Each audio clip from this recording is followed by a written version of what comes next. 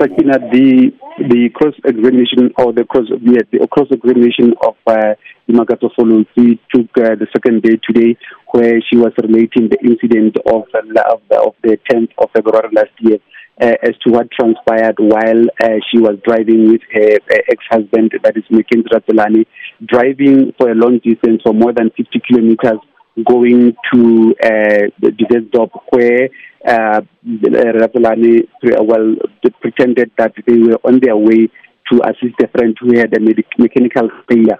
But as they were driving, Dimakato Foloti kept on asking, where is this person? And they ended up stopping along the road.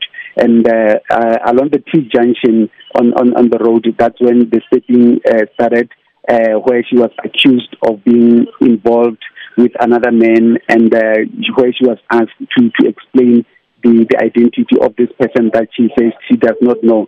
That's when the stabbing continued for several times, where she related to the court that she was stabbed several times on her left-hand side of the body while the car was moving. And at some stage, she tried to veer off the car off the road as Mackenzie was driving, just to that the car can face oncoming traffic so that something can happen.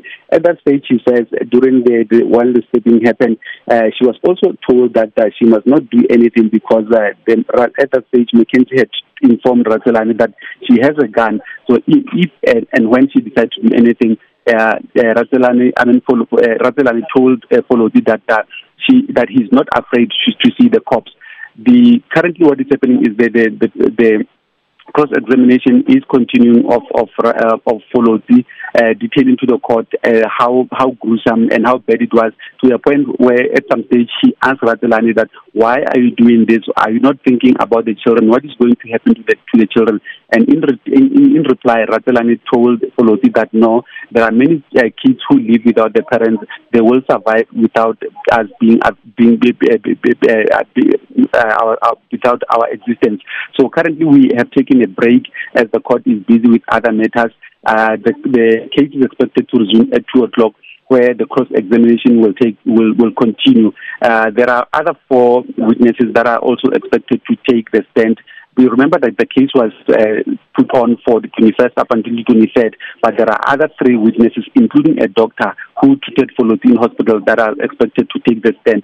So as matters stand at this stage, it does not look like the cross-examination of these witnesses will end today or this week, because it's taking quite a bit of a time to get all the necessary information that is crucial to this case.